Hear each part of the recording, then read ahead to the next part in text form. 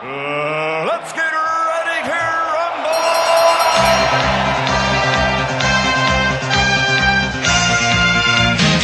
He's taken another one and another, and Howard Foster has stopped it! Wow! That is going to be controversial! That's a crunching right hand, and that must finish it! It must finish it!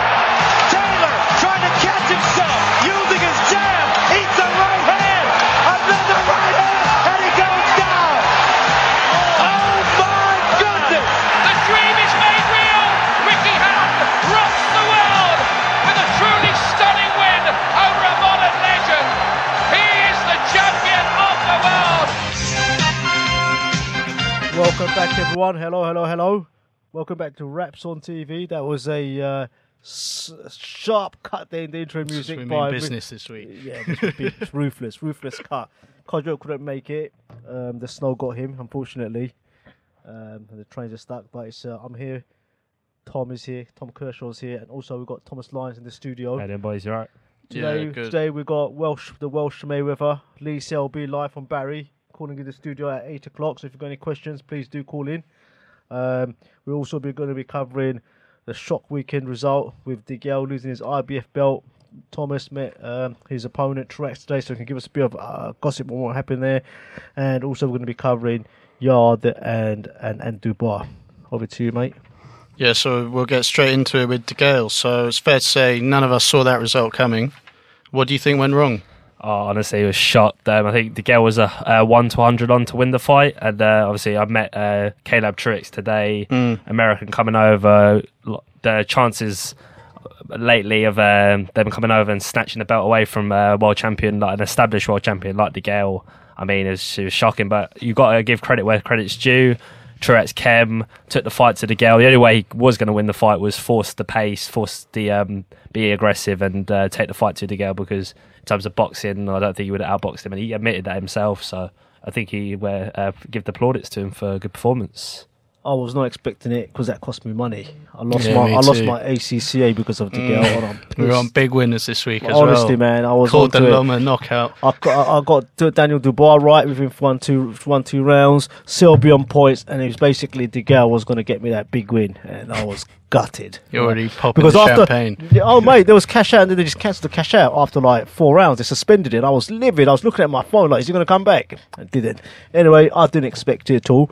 But in hindsight, and it's a question I'm going to ask later on, he's had a lot of sub-bar performances, right? He had that against Periban, he had that against Lucien Boutte, everyone was picking up the whole stamina thing, even when he fought Dirrell in the second half of the fight, he sort of went quiet, and everyone was picking up this stamina thing, and his thing was, nah, I'm just too good, I'm just coasting to victory, right? But what that proved, right, is this guy Truex must have picked up on the fact that he's got stamina issues. He doesn't deal with pressure at all, and he took the fight to him. And ultimately that was his undoing. He couldn't deal with the pressure, could he? He couldn't keep Truex off him, right? He didn't throw anything with significant power to keep this guy off. Now, bear in mind, this guy was stopped as a middleweight in the 12th round by Daniel Jacobs. I don't know if it's Anthony or Anthony Dirrell. Anthony Dirrell put him down in the first round, right? So my logic was I was going within the first 3 round knockout, right? And I'm thinking he's been done at middleweight, he's come up to super middleweight, fought a sort of elite fighter, got knocked out in the first. Really, DeGale should do it in the same similar kind of fashion, right? And that was my logic, and it just didn't prove to be the case, And for me, I don't know. DeGale is going to be in a bit of wilderness at the moment because he got Groves and Eubank, fighting in a mega fight.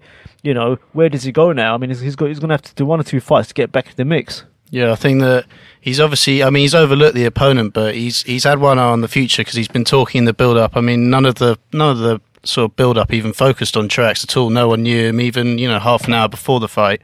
It all just sort of came down to him lining up that unification with Benavidez or Ramirez, talking about the big clashes down the line.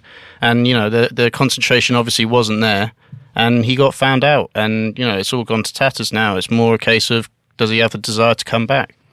I mean, what do you think, Tom? Has he got the desire to come back? Have you heard anything? I mean, that's the only thing that's really going to be what's left in his career now, whether he does have that desire to come back and get his title back. But I think not having a promoter behind him, the backing to be able to, put him in the right path and, set out a career for 2018, he needs to, I think, sign up with, possibly go back working with Eddie Hearn, but have a legitimate promoter behind him to guide him in the right direction, because there's only so much you can do as a free agent with training, balancing the books and balancing your training camps with the money you have.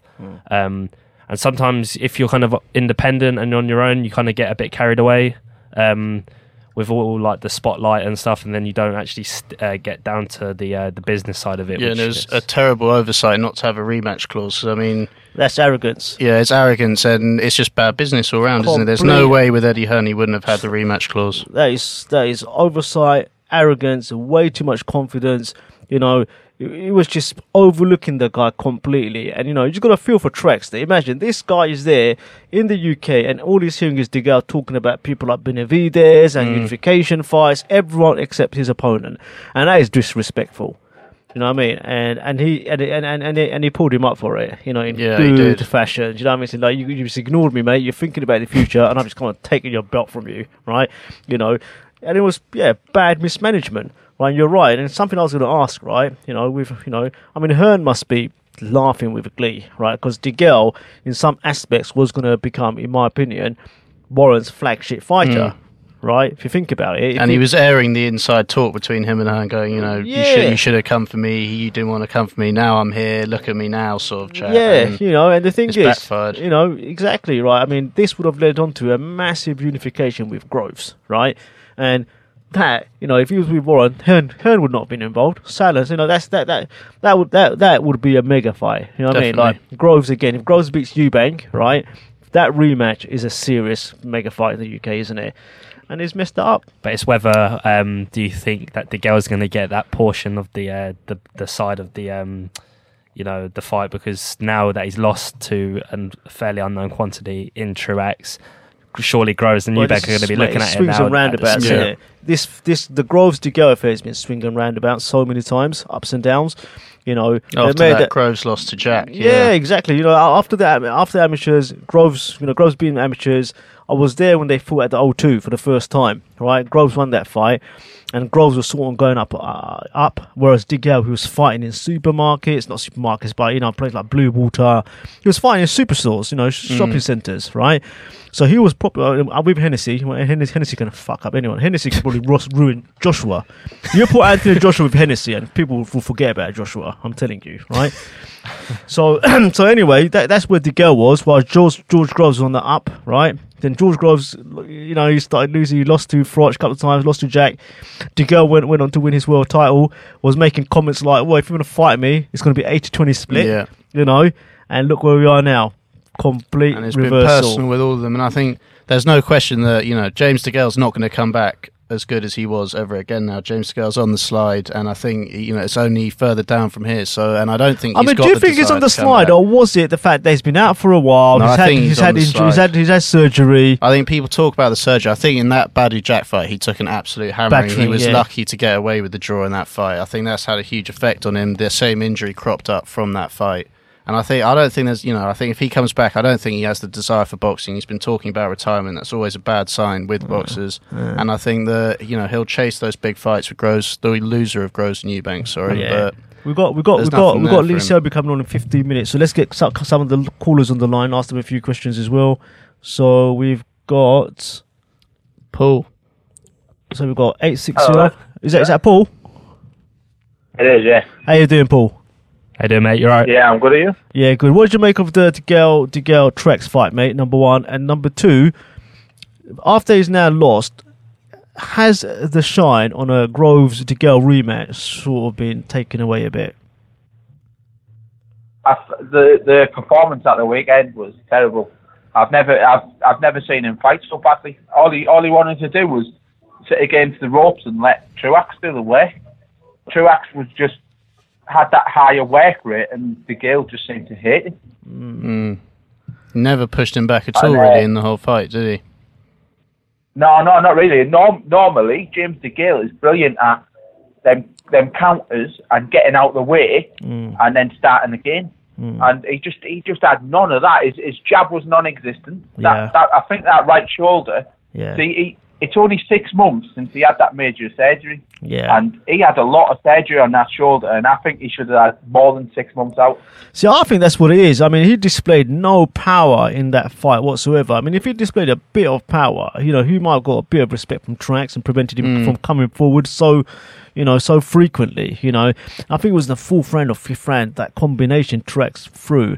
While he was in the corner, absolutely battered him. That's when he just started bleeding. And at that point, that's when I first started thinking, God, could he possibly lose this and fight? I'm not sure if DeGale's ever had the power, though, at the elite level at 168. I mean, he hasn't had a knockout for 4 or 5 fights. He has put people down, fights, they've all gone the distance, haven't they? I think it's more overshadowed by the fact that he's tall, he's got a big dimension for 168. I think with the range he's got and stuff, it looks as though he can, it looks he's powerful, but does he carry that one-punch power? He's still got sort of that Olympic style, doesn't he, where he's not quite putting all his weight behind the punches, maybe. Yeah. So I mean, he has put people like Girol on the floor. So he always starts fast early. Yeah. That was the biggest sort of thing that was missing, wasn't it? Because you expected him to come out early and really put it on Truax, and it never came. The thing is, he always starts fast early, but then it's like fades in the second half of the fight.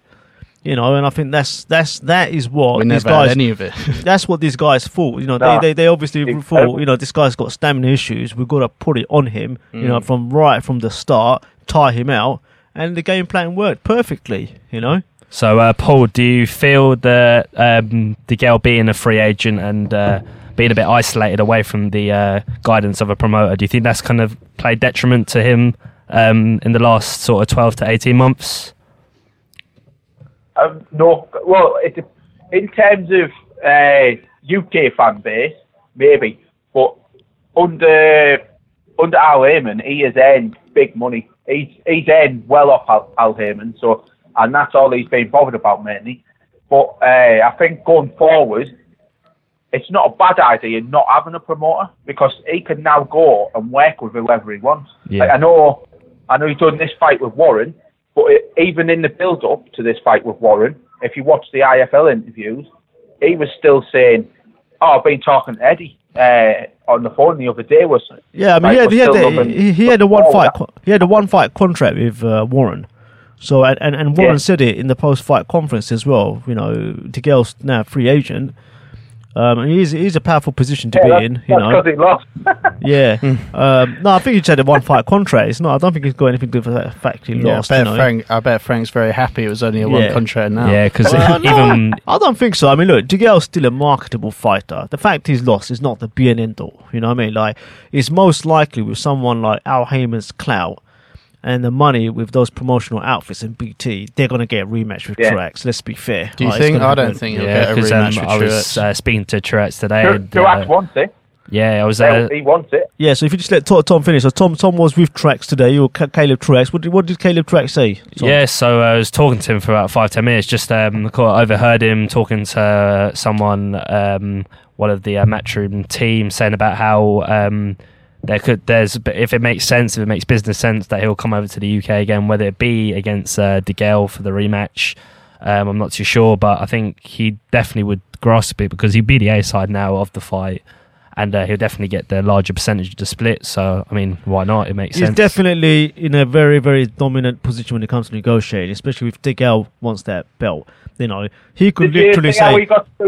I mean, he could literally say something like, "I want 75% of the split," and DeGale would have to accept it, because, without Truax, DeGale is in the wilderness completely. I don't think the rematch will happen. I'd put money on the rematch not happening. I think that DeGale's on his way out.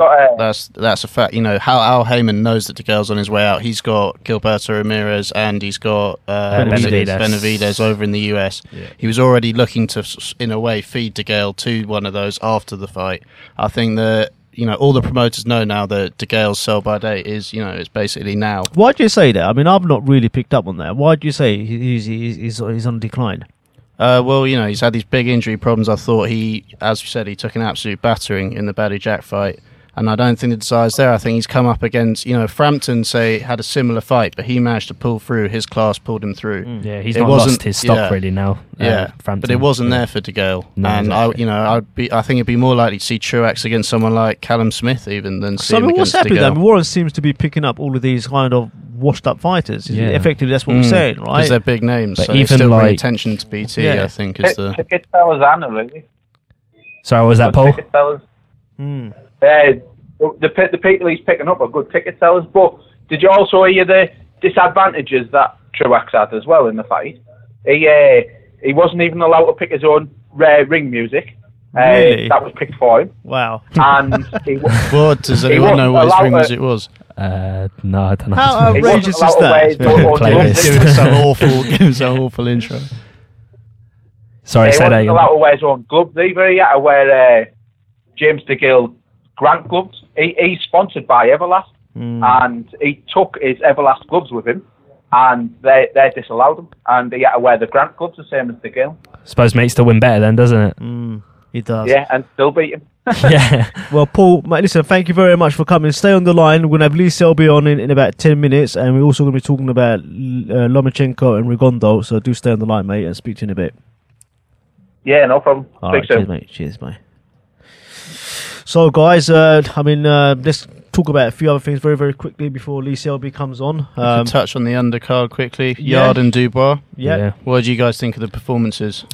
From Yard, it showed me that there's been a lot of hype behind him. He's got a lot to learn. Definitely. Looking at that performance, if you were fighting someone like Callum Smith or also Callum Johnson or someone like Could have been Jose in Burton or Frank Brugiglione, I think any of those guys would have won. Someone like Frank Brugiglione, I think would have won quite comprehensively. When we were discussing the Burton situation before, I said that I think Burton gives him trouble purely because of his reach. He's got the amateur pedigree, and I think Yard. The stamina is a real issue for Yard. I think that's always going to be a big issue. He can't move up because he's not Because of big his muscle enough. mass as well. It kind of Do you think that's muscle he's put on from weightlifting, or is that just I mean, natural it mass? must be because that don't can't think- be natural no, mass. He must have done a lot of weightlifting before he. So that's became a not good for boxer. boxing. 'Cause he was late to boxing, wasn't he? Yeah, I mean, Yard? that's not good for boxing. If he's at light heavyweight, purely because he's putting a lot of muscle, that can't be right. I mean, that's going to And he's under 6 foot, isn't he? Yeah, And but going up against those cruiserweights, some of those huge cruiserweights, he's got no chance. Yeah, the thing is, I'm not sure he's because not it's Mike quite. Tyson. I've stood next to him when he was a horror. He doesn't look big at all. He doesn't No, look tall. and that seems what everyone says. He's not as tall as listed. That seems to be the general consensus. And I think there could be problems for Yard. That's why he's been brought through so slowly. Where would you rank him in the domestic scene at the moment? he's first apparently, according to BoxRec. No, but forget BoxRec. But where would you say? I mean, let's rank him along the side of the names I just said. Well, I mean, if you put it on resume, then you've got to put the likes of Buglioni ahead of him purely because they've been there at the higher level. So we know what they're made of. I mean, Buglioni came up short when he went to world level, but he's been there. Okay, what about Jose Burton and Callum Johnson? I think you could put Jose Burton above him for now as well because he was winning. What about against Jake Paul? Buglioni. Then you've got a sort of. What about Jake Paul? I think because obviously with Jake Paul's below him. I think Yeah, because he's got a tough fight with Miles Shinkwin tomorrow Yeah. night, and that was sort of set then because I know in terms of Shinkwin has operated sort of he's been around domestic level and he's fought some good names like around domestic level, and I think depending on whether Ball gets through tomorrow night, I think he's got to be up there with the likes of Ricky Summers. Guys, we've just got another caller. Let's quickly spoil it because I think this caller was on and he just dropped out before. So we got 985. Hello. Hello, how you doing? Hey, is that Daniel? Up, you're here. Daniel, how you doing, mate? You all right? Daniel here. Long time. What's happening? Yeah. All good and that. All good and that. I'm all good, mate. Thank you very All much for good. calling. Dan, did you watch the James DeGale No fight? doubt. Of course I did. And what do you make of DeGale's performance? You know what? First things first, I'm going to give that Trax some credit. Yeah. Right? He's come over here and he's done the business. Yeah. No one even talked about the geezer. Yeah. And he's come in and he's done a job. And he's gone back to America with a belt. Yeah. So you know what? I've got to give him props. Yeah. First and foremost. But the girl should be getting him out of there. Is DeGale on the slide? He should be. Is he on the slide, Dan? Well, of course he is. With that performance, yeah. I mean, yeah, of course he is. What? He's just lost to a blown-up middleweight, isn't he? Yeah, so, I would agree. He's on the slide. He's on the slide, definitely. Yeah, now you put it like that, Definitely. because that was the logic that I saw like put my belt on as well. I mean, this guy was a middleweight. He's come up to fight. What is it, a big super middleweight? And Yeah, career super middleweight. So now when you put it like that, you're right. I mean, do you think there's any way back for DeGale? Can he compete at the elite level? And it's to all you guys as well. Can he beat the likes of Groves? No. Can he beat At Groves? the moment, I would say no, but I wouldn't like to write him off. I won't. Listen, if he gets his head down, gets back fit, you never know, and then everybody's going to be talking something else, isn't there? Everyone at the moment's jumping on the bandwagon. Look, was he fully fit? He's gone in there and he's got beat. Right? He's got beat by someone he should have beaten. But listen, don't write him off. Everyone's jumping on the bandwagon, I think so. knocking him. Don't write him off. I would agree. I think until we see his next fight, we can't really make that judgment. That's what I'm thinking, because he has come back after a bad injury. He just had the operation. Clearly he wasn't throwing any power shots, so something there wasn't right. But I mean, this was more than an off night, wasn't it? Like we were saying, it was 100-1 on, so it's not like a small upset. It's a massive upset, and he was awful. And he was awful with the injury as well. You can't really, we don't know, man. We don't know how his training camp went. Look, one of the biggest mistakes people always make in boxing is overlooking their opponent. Yeah, right? We've seen that especially at the elite time and level time as well. again, right? Yeah. And that was that constant. He was overlooked because didn't even mention he was thinking about the future and stuff like that, right? That's clearly been a factor in this fight. Yeah. Overlooking his opponent. We don't know how determined he was in training, how seriously he took training. These are all factors we need to take into consideration. What I'm saying is way too complacent. Way too complacent. Way too. Way too complacent. I mean, what do you think he should? I mean, do you think he should take their? Do you think he needs to get this rematch immediately? And if he doesn't get the rematch immediately, what should he do? He should get the rematch immediately, right? But you know what? Frank Warren was talking about him fighting Billy Joe Saunders, wasn't he? Yeah. Next year. Yeah. Early next year. Yes. I mean, with that performance, he'll be losing that fight as well, won't he? Yeah. Definitely. You know what I'm saying? But he's got to keep active. He's got to keep his head up. Look for the rematch. Not having a rematch clause. That's just a fucking joke. It's disrespectful. Outrageous. But yeah, he needs to fight him again. He needs to fight him again and get that belt back. He just needs to. Yeah, he needs to keep active. Yeah. Tom, when you say you don't see the rematch happening, are you saying the rematch is not going to happen because what Truex isn't going to let you happen? I think Al Heyman and Truex will have better options available. Is Truex with Heyman as well? Yeah, DeGale will be desperate for the rematch, no doubt about it. That is his way back. If he gets the world title, everything's back on track. It's all better again. Heyman is also DeGale's manager, so he gets a cut of DeGale's earnings, right? Surely it makes business sense for him for DeGale to get that belt back because there's huge UK fights. Yeah, you got the Groves rematch, you got a Eubank fight. There's some massive domestic. Callum Smith. There's some massive domestic fights there.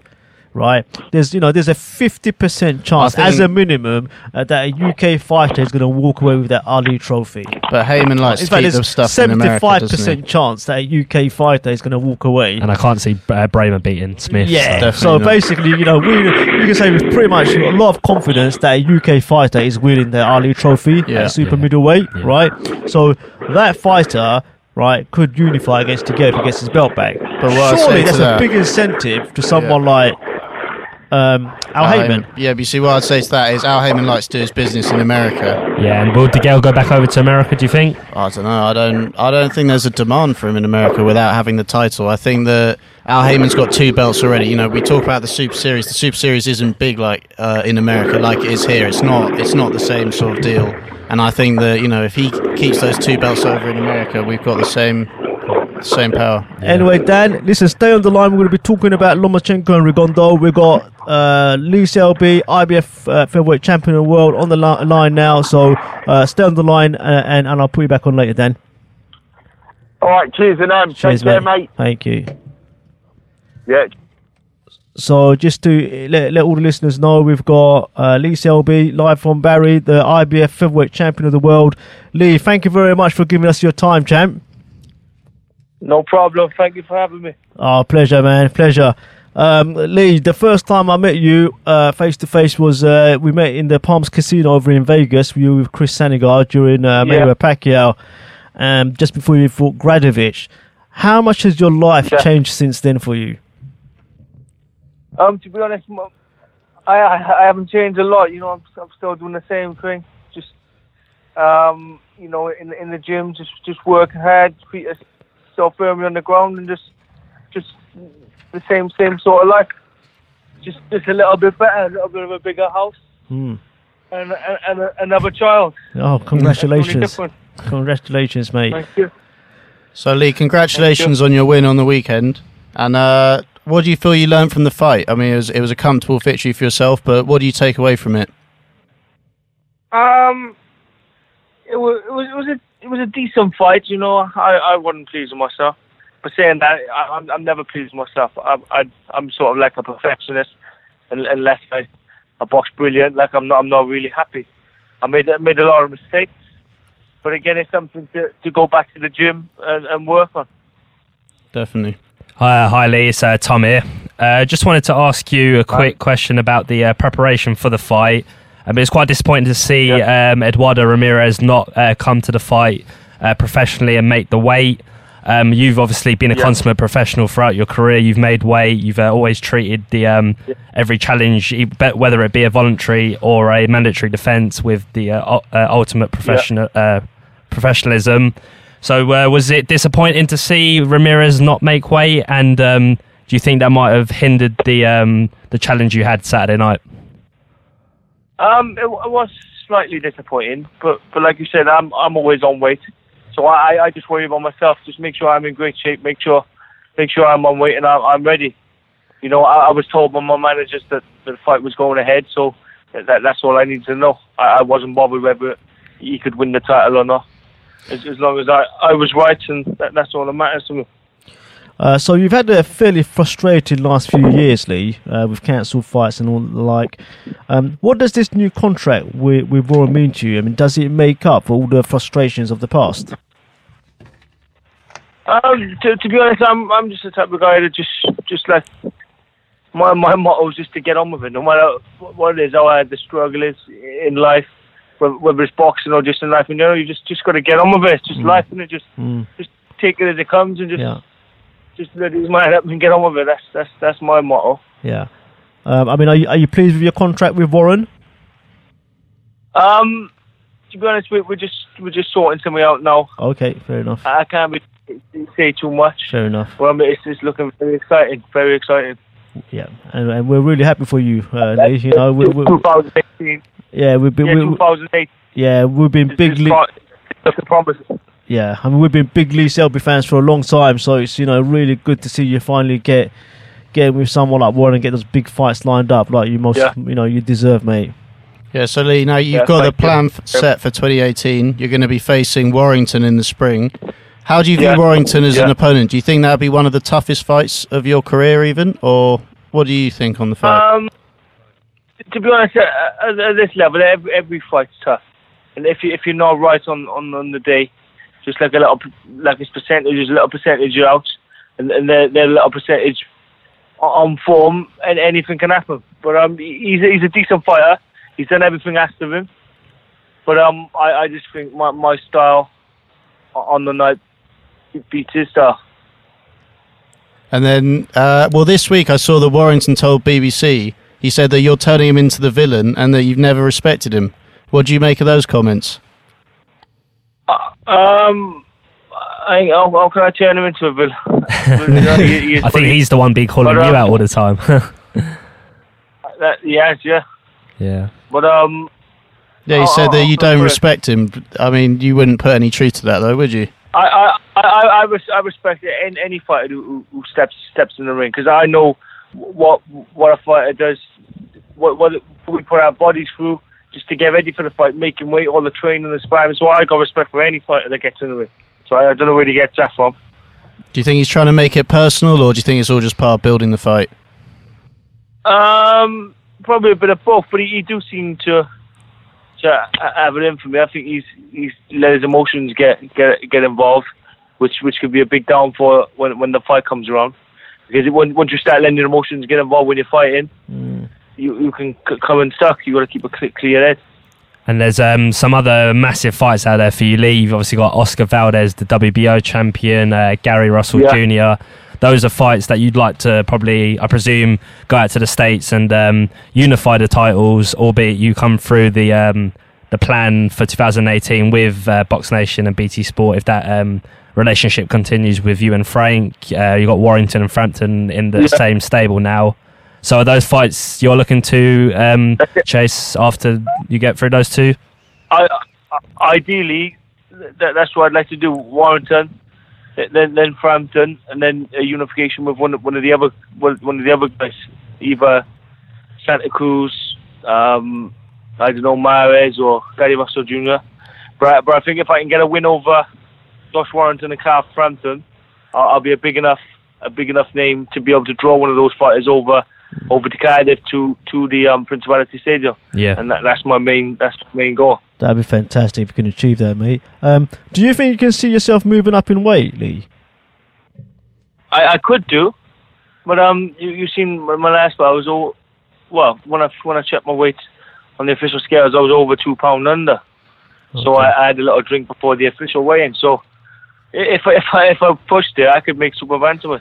Oh, but really? I've got a massive frame. Okay, yeah. I mean, well, I was 2 pound over the super bantamweight limits. Bloody Friday when I weighed in. I mean, I've got a massive frame. I could do super feather. I could do lightweight. Yeah, I mean, I'm a lot stronger when like I'm sparring. I'm a heavier weight. I punch a lot harder. I mean, a lot of the fans we speak to, a lot of the boxing fans we speak to, seem to think you're quite a big featherweight. You know, I would never have thought that you were 2 pound under. You know, I've never boxed a bigger one or sparred a bigger one. Right. Okay. So, do you feel, obviously looking up the weight classes, you've got obviously super feather, lightweight. Also, give it time, let your body sort of, develop into those weights and grow naturally. Some massive fights. Believe it or not, I'm a fully grown man now. I'm bloody 15. I know I look about 15, but I can't see my body growing anymore. You know, I've been doing the same training for years, so I can't see myself from any muscle or anything. Yeah, so there's some massive fights out there. You've obviously got, and the big fights are around the featherweight. Yeah, so I'm just gonna. Well, what would it feel like to fight Lomachenko if you had the chance? Probably painful, but I'd enjoy it. Mm-hmm. Yeah, that's how it feels. I'd probably feel painful, but I'd love a fight with any of the big names. I just want to fight the best. Win, lose or draw, I want to compete against the best and be remembered as a fighter who boxed the best. Yeah, Lee. You mentioned the other champions in your division. Do you feel who do you feel is the number one threat to you? Probably Gary Russell Jr. Yeah, that's what Tony Borg was on last week. He said the same. Yeah, and with I've sparred Valdez hundreds of times. I've done loads of rounds with him. Yeah, it's pretty competitive. Gary Russell Jr. got probably the fastest hands in boxing in the middle. He's southpaw, explosive, so he'd probably go. Lee, with James DeGale losing his belt, do you think you can go on to become the flagship fighter for BT Sport and Frank Warren? Yeah. What's that, sorry? I said, with James DeGale losing his belt, can you go on to become BT Sport's flagship boxer, especially with these fights with Warrington and Frampton in the pipeline? If I could beat Warrington and Frampton back to back, I'd be probably one of the biggest fighters in the country. Definitely. So I believe I could be the flag bearer for BT Sport. And do you think that as long as I beat them and look good doing so? And do you think beating it's not like an impossibility. It's possible. I think it's highly probable, to be honest. And do you think beating those two, Lee, would cement your position as top 5 pound for pound, if not top 2 or 3 pound for pound in the UK? In the UK, it would do, wouldn't it? Definitely. Yeah. What would be an ideal 2018 for Lee Selby? Ideally, beat Warrington, beat Frampton, unification fight at the Principality Stadium or in America. So Lee, outside of your fights, we don't often get to see too much of you in the media. Do you prefer that to stay that way, sort of keep your training and life in general not to always be in the spotlight? To be honest, it don't really bother me, you know. I do like my privacy. I'm sort of, I like keep myself to myself, you know. I'm just a normal, just the same as any other, just like you play, just the same as a normal guy. I don't like put myself above anyone because I'm fighting on the telly and all that. So what does Lee Selby do? What does Lee Selby do to chill? Lay about on the sofa with the kids jumping all over, same as any other dad. Yeah. And have you heard you've got? I don't know if you've seen the PT documentaries, the short documentaries on boxing. Yeah, with your chickens. I got a load of animals. I got bloody chickens, ducks, ferrets, dogs. Nice. I got all sorts. I got a little farm to look after up back home. So I'm always out in the garden, always out in the fields with the animals and all that. Nice. Is that what you look forward to doing after boxing, or do you want to stay involved in boxing once you retire? Once you've been doing something for so long, it's hard to just stop. You know, some days I think, oh, that's it, I'm just gonna. Once I retire, that's it, I don't want nothing to do with it. And then other times I think I'd like to be like an amateur coach. And then another day I want to be a professional coach. So I just have to make my mind up once I retire. Yeah. So if we're touching on the sort of broader scope of Welsh boxing, yourself, Joe Cordina are the two probably leading Welsh fighters at the moment that are given the. No, we got Liam Williams. Oh, Liam Williams as well. Yeah, sorry. My brother as well. Yeah, Andrew Selby. Yeah, I was going to touch. My brother's bloody. He got more talent in his bloody little finger than all of us put together. So is Welsh boxing in a thriving position, Lee? Do you think going into 2018? It's in a good position. Yeah. There's some good fighters coming up the country, some good prospects. You know, my manager got the Sandy guys. They got a show this Friday in Merthyr in the Welsh Valleys, and they got a whole load of top fighters on there. Prospects. We got Fred Evans, Gavin Gwynn in a Welsh title fight. There's a whole bunch. We got the only female professional boxer, Ashley Brace, challenging for the vacant European title. I think it's still bantamweight, so there's a lot of talent coming through. Is she trained by Tony as well? Yeah. I think you mentioned her before. Yeah. So Lee, would a dream situation be for you to headline a massive card at the Principality and have a host of Welsh fighters on the undercard? Would that be the perfect? That's the main goal. That's the main goal, and then all these the Welsh boys coming through then on the undercard, so they get to showcase their talents. That'd be perfect. And just adding to that, Lee, obviously headlining a massive show in Cardiff at the Principality Stadium. Would it be a dream for you and your brother Andrew to be sort of a main and co-main event on that? Double world title, bro. Double world title, bro. Would be nice, wouldn't it? Yeah. But I don't know whether I'd handle the pressure of watching him before I fight. Where is Andrew at the moment? He's a WBC mandatory, right? From what he won a WBC eliminator, right? Is that right? He won 2 eliminators. I don't think they were final eliminators, or just normal eliminators, so that don't make him mandatory. Oh, okay. But he's highly rated. Yeah. He's only had a handful of fights. When do you think he might be challenging for a world? Some of the stuff he does in the gym, like you just can't teach it. Yeah. He's in the world of his own. Yeah. He's brilliant. Yeah. What's talent? When do you think he might be challenging for a world title? Can it happen in 2018? Yeah, I think so. Yeah. I think he can challenge and win a world title in the next fight. So you've got the Christmas off now, Lee, for 2017. You doing anything nice over the Christmas break? Yeah. Spending family time with?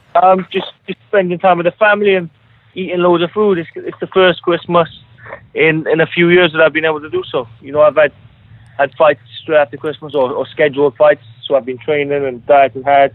But this time I can let my hair down, so to speak, and just chill out there with the kids. Well, I wish you a happy Christmas and a prosperous New Year, Thank mate. you too.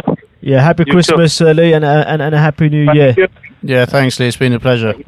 Yeah, pal, thank you so much for your time, Lee, and we'll probably be coming down to Newport soon to Tony Borg's gym, and hopefully we'll see you there face to face. Thank you for your time, mate. Yeah, welcome anytime. Nice one, See you later, guys. mate. Cheers. Cheers. Bye. So that there was Lee Selby, probably one of the nicest guys in boxing you could probably ever meet. You know, gives a lot of time for the fans, down to earth as they come. So guys, let's talk about... Should we just quickly return to the light heavyweight talk we were having about where we see Yard in the light heavyweight division? I think he's the real deal, to be honest. I think it'd be unfair to say that with the muscle he has, it'd be unfair to say he's a manufactured athlete. I think he's definitely a professional in terms of, he's got the support of maxi muscle.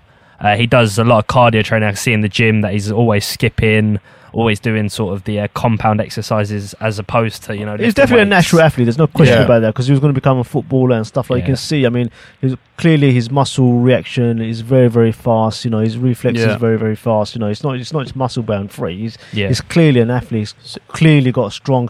What's that word when the muscles move really quick and you can react really quick? Flexibility? No, not flexibility. It's a term, muscle reaction or something like that. It's used to do with reflexes. I forgot what it's called. Muscle reaction, we'll stick with that. Yeah, that's not complicated. Yeah, you've actually got muscle reaction, right? I do think the one person who I think will supersede Yard by a long way is Joshua Buatsi. I think that he's a prospect now. I think that he'll be, by a country mile, the best light heavyweight in Britain when he reaches his full potential. Disappointing not to see him on the show tomorrow night at your he's been quite quiet compared to the other Olympians who've been brought through. All right, guys, so let's now go on to the other main headline fight of the weekend. Vasil, the Matrix, high-tech, Lomachenko versus Guillermo El Chacal Rigondeaux. I like that. Bit of Spanish. He's not going to be called that anymore after that performance. It's called El Chacal. Yeah. The Jackal. That's the voice you put on when you're talking to the ladies. What's that? Spanish. This is Chow like El Chacal. I'm married.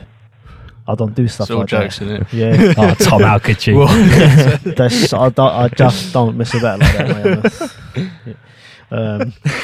Right, so what did you make of the result? I thought it was sad to see Rigondeaux go out like that, wasn't it? Because we might not even ever see him again at the top level, if at all. And it was sad to see him go like that. I think it shows what a great defensive fighter he is. The fact that Lomachenko was beautiful while it lasted, wasn't it? Yeah. The way they were just pivoting around each other. Exactly. One was positioning, the other was positioning to get the other one out. It was just beautiful to see, man. Yeah. But, and even though he won with ease, you got to say, if Lomachenko found it a lot harder to pin him down and find the target. He wasn't taking loads of punishment. There's none of his matrix moves with Rigondeaux. But at times he was playing with Rigondeaux. I think there was one stage, I think it was in the fifth round, where he sort of spun off Rigondeaux, sort of slid under him and then just sort of patted him on the back.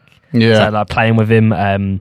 But yeah, I think he was always a little bit too good for Rigondeaux. I don't think it was just too good. You could see the size difference was massive, man. Well, because Lomachenko's 137, wasn't he, on the morning of the fight? Rigondeaux was boxing, 128 you literally can see it. The size difference was huge, right? Yeah. And the presenters were saying it as well. But hindsight's a great thing. We can look back and say... It's not hindsight. We've seen it there live. Do you know what I mean? Yeah. I'm not talking in hindsight. And we said last week, all the factors are against Rigondeaux. All the factors were against Rigondeaux. Come on, he's 37 years of age.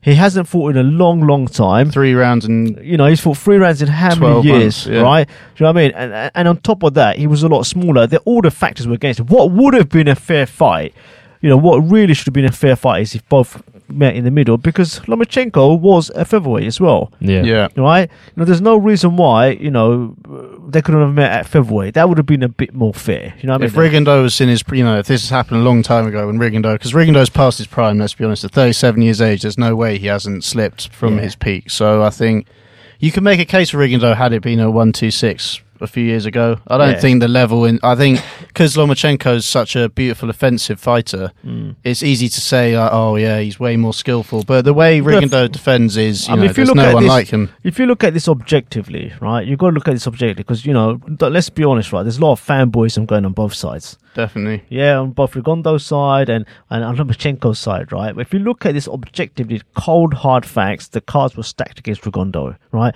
As soon as that fight started, I'm looking and thinking, wow, man, the size difference is so glaringly obvious, right? And I think, and Rigondeaux couldn't really do anything about it, right? That's why as soon as they got together, he had no option but to clinch. And they were training him, weren't they, those clinches? You could see that Lomachenko was roughing him up in those clinches. But then if you look at it, they've got a combined amateur pedigree of 860 fights. I'm pretty sure Rigondeaux throughout his amateur career would have fought guys much bigger than him. And I think taking that, much bigger than Lomachenko. Well, I mean, like there would have been fighters that Rigondeaux would have to face. You know, there'd have been. No, but they would have been the same weight class. Yeah, they would have been the same weight class. Possibly, but as in terms of like dimensions and stuff. I mean, they're going to be the same weight class. You know, what I mean, this is not just a combination of, you know, the guy Lomachenko was almost 140 pounds when they were in the. I mean, that's a massive difference. Yeah, he was 7 pounds heavy, I think, going into the ring. Yeah, so. You know, what everyone wants to know though is what Lomachenko's going to do next. You know, he's the darling, isn't he? Well, listen, this is the thing, right? I mean, we've got to have a consistent basis, right, for having pound for pound rank. Listen, let's get this straight. Lomachenko is a fantastic fighter. There's no question about it, right? What he's achieved in 12, 13 fights, no one can say. A lot of people say it's too early. You know, he started too late. My point is, well, hold on. Show me one other boxer that within 12 or 13 fights has fought so many top-level elite fighters and won 2 world titles at 2 weight divisions. You can't. No. Yeah, and we just had Lee Selby saying how he sees Gary Russell as the biggest threat, and Lomachenko completely neutralised Gary Russell and made him look like almost an average fighter. When as we've just heard, he's one of the best in his division. Lomachenko from the amateur days, right? I mean, when he first came into like pro boxing, hardly anyone knew him, right? But if you're following amateur boxing, the World Series of Boxing, people knew him. Do you know what I mean? Because he was at the Olympics as well, right? London Olympics. Yeah. And so, I mean, anyone who sort of like followed amateur level boxing knew this guy is special, especially when there was a big fanfare in boxing when he was... Yeah, he was signed to Top Rank straight away, wasn't he? You know, he fought Salido for a world title in his second fight.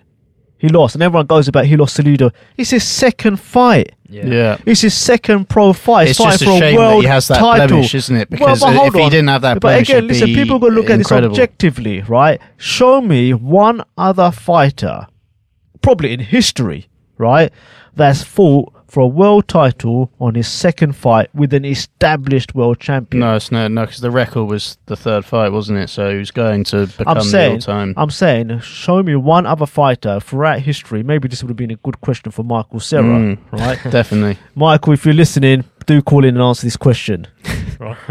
Right, name me one other fighter that, within 2 fights of his first 2 professional fights, has fought for a world title against an established fighter. Well, there isn't one, is there? So we're going to be waiting for a while. You've got to look at this objectively. You can say he lost to Salido, but that's his second fight for a world title, and then he went on to win a world title in his third fight. Well, within the men's game, you can't name someone, but if you're talking female boxing, Katie Taylor's sort of had only a handful of fights, and she's not fought for a world title in a second fight. No, but. There you go. That wasn't a question, though, right? Challenging it. Yeah, and that's women's boxing. Is not got the depth of men's boxing. No, let's be honest here. Yeah. Right? And I suppose the other point I was going to make is, he's fantastic. So we know that, but to also get to pound for pound status, right? Is people make these points. These very valid points, right? He's got to be facing other champions in his weight class. Well, the rumour is that he's going to face Berchelt next. Listen, there's rumours and what's actually happening. It's the money. No, but I think he will face Berchelt next. I don't think he wants to go up to 135 just yet. Is that a big stock fight? Is that a big it's money unification. Fight? Berchelt's big in America. I mean, it's easy to say we don't know Berchelt over here, but he may well have a big fan base over in America. Yeah, and true. The other thing, he's only won the WBO belt, and he's Mexican as well. He's got that Mexican. Yeah, Miguel Berchelt would be a good fight. I mean, who's the other guy? Is it Jesril Corrales? Berchelt would be a hard fight for Lomachenko. Not saying that I'm not sure, but he'd be a massive favourite going in. But Berchelt's not a bad fighter. What would be a good super featherweight serious fight would be Gervonta Davis for Lomachenko. But I think he deals with Gervonta Davis easily. I think Gervonta Davis is too static. And he's another person that I think overlooks a lot of people, and he's not the most switched on of professionals. No, I think that Lomachenko would fight without. He's tailor-made for Lomachenko. I think Davis is too small for Davis. Quick question: is Loma pound for pound number 1 now that he beat Rigondeaux? Yep. You think he's number 1? I personally think he is. Yeah. No, I think Terence Crawford or Golovkin are pound for pound number 1. See, I want to say Golovkin. I will put him above Golovkin for a number of reasons. Right. Number 1. The caliber of fighters he's fought is higher than Golovkin, besides Canelo. Take out Canelo and Jacobs, right? Golovkin's got no one on his record, really. And Lemieux, maybe. Yeah, really. That's only really known towards HBO's sort of side. But Billy Joe Saunders he's dead level with the bookies, so I mean it's not Lemieux's a decent fighter. He's a good fighter, yeah. So I would place him above Golovkin. Terence Crawford. undisputed champion. Undisputed champion. Multiple. Probably the favourite in any fight. He goes into a favourite in any welterweight. fight. Clearly, for me, the pound for pound number one. There's no question. He's undisputed champ. For you to become pound for pound, right? Surely you're gonna have a collection of belts, number of belts from different divisions where the same weight class. If you've got current champions who are multiple world champions with belts from all the different bodies, then surely that must exceed someone who's only got one belt. Yeah. So do you guys feel that with Crawford to cement his position as number one next year with him moving up to 147, if he beats one of the champions, gets another belt at welterweight, do you think that's going to definitely put him up there? We've got Horton Corcoran's tomorrow, isn't it? So and he's mandatory for the winner of that fight. So it's going to be an Arum in-house fight, isn't it? So beating Horn, right? It doesn't give him much credit. I don't think he gives him that much credit, belt. right? But if he beats any of the other champions like Thurman or Spence, got Spence. Look, man, if he beats any of those two guys, already you I think have to say it's pound for pound. Spence is definitely the biggest threat. Him. I think that I'd be confident that Crawford would beat Thurman. Yeah, Spence is going to be a big threat to Crawford, I think. Especially because the size, because he's a massive welterweight as well. And you've got the likes of Porter, Garcia coming back as well, so they're big fights for Crawford as well. So, guys, before we quickly wrap up, we've had some fantastic news. For me, it's fantastic anyway. Tyson Fury's back.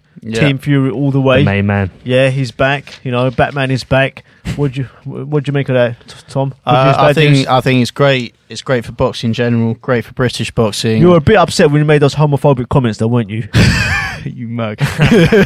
I'm not going to say anything offensive. No, Tom was not upset in any way, shape, or form. It's a disclaimer. He didn't say anything about it. Tom, yourself, where? Yeah, it's great to see the big man back. I think it's what the heavyweight division needs. I think everyone's got to realise, we've got Joshua who's leading the pack for heavyweights, but there's a lot of casual fans out there. When you get down to the boxing side of it, Fury's the one that's opened up the division for everyone. He's sort of left the belts, stood still. And I think it's unfair the way the media have treated him. I think it's disgusting the way 100%. They've portrayed Fury as this bad man because of his gypsy traveller background. But at the end of the day, the man can fight.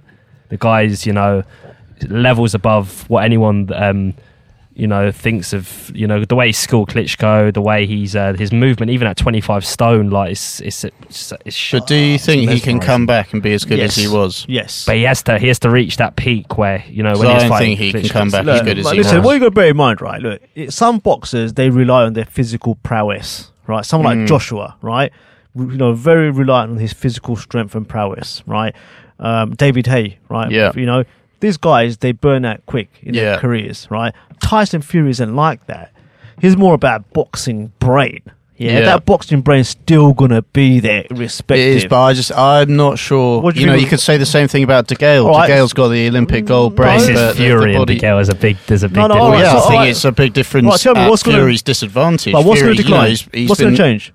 Okay, well... No, let's just speak objectively, okay? What's going to change? Let's speak objectively. He's been out... Has any boxer come back after 2 years out, taking drugs, drinking alcohol, getting into horrendous shape, and being as good as they were? Those are the facts. It's the same as Rigondeaux, Lomachenko. No, you're avoiding the question. Look at the down facts. another path. What is going to change? I don't think his movement will be as good. He's moving like the Matrix now at 25 stone. Yeah, but come on, that's on the pads. You can't. Nothing can be known about what he's going to be like for a certain until he's back in the ring. If you look in history, no fighter can. No one abuses. How old is he? He's only about 27, though. In any professional sport, no one can abuse their body like that and be as good as they once were in a physical condition. I think that's just a fact. So, who would you like to, Tom? Who would you like to see him come back as a comeback fight? 2 or 3 comeback fights before he steps up to fight Joshua? He needs a few comeback fights. I would have liked to see the belly fight from a comedy perspective. I think the chat between those two would be hilarious in the build-up. Surely that's a dangerous fight for Bellew. Definitely a dangerous fight. I think that's why I think it'd be a good warm-up fight for Fury, because you could say Fury has been dropped before. That's what people have got a short-term memory about that. We've seen him drop by Fury? No, but we've seen him drop by a cruiserweight before, so he's not exactly... He's not indestructible. Yeah, that's true. Other news as well, guys. What other news have we got? We got Hughie Fury and Dillian White talking about a fight for February the 3rd or possibly March the 3rd, a month later. Who do you guys see winning that fight? I think Dillian White wins that fight. I think that I wasn't impressed with Hughie Fury against Parker. I thought he didn't show the strength to keep a fully fledged heavyweight off him. And I think he's got the skills in abundance, but I don't think he's got the physicality like Tyson Fury does to deal with a top heavyweight. Thomas, you were very emotional about Tevin Farmer being robbed this weekend. I know, I was sobbing. What do you make of that loss, and what does it say about bad decisions in boxing again? Yeah, I rewatched the fight yesterday with Osaka, I think his name was, I watched it back. Farmer looked sharp for being out for such a long time, and it's just a strange one because the panel of judges that they had at the fight were, experienced officials, and just to see the scorecards, I think one of them was it was very wide in favour of Osaka, which was I couldn't get my head around it. I had Farmer winning the fight comfortably. I think I had it 8-4 maybe in terms of he did definitely in the middle round sort of switch off a little bit, and thought he had the fight 1-2 comfortably, and his corner did remind him that to keep focused. But it's a shocking decision. But how did you guys feel about it? I didn't see the fight. I stayed up for the Lomachenko Rigondeaux. That was enough. I think I agree with you, Tom. Tevin Farmer's a previous guest on the show. Did message him as well, and he did message back. Saying he's gutted and he hopes to get a rematch. No disclaimer there. Disclaimers. Disclaimers. It was 4 a.m, but that's just because it's American time. So anyway, guys, we want to get ready to wrap up. Mate, do you want to talk about discuss the social media? What's the Facebook, Tom? So shout out all social media platforms, at Raps on TV on Twitter, at Raps on TV on Instagram, and our content from this week. We're going to be getting more video content, interviews with the top guys in the business, and just tune in YouTube, Facebook, Raps on TV. Just tune in. Thank you, We'll guys. speak to you next week. Very much, Speak to you next week. He's taken another one and another. Good. And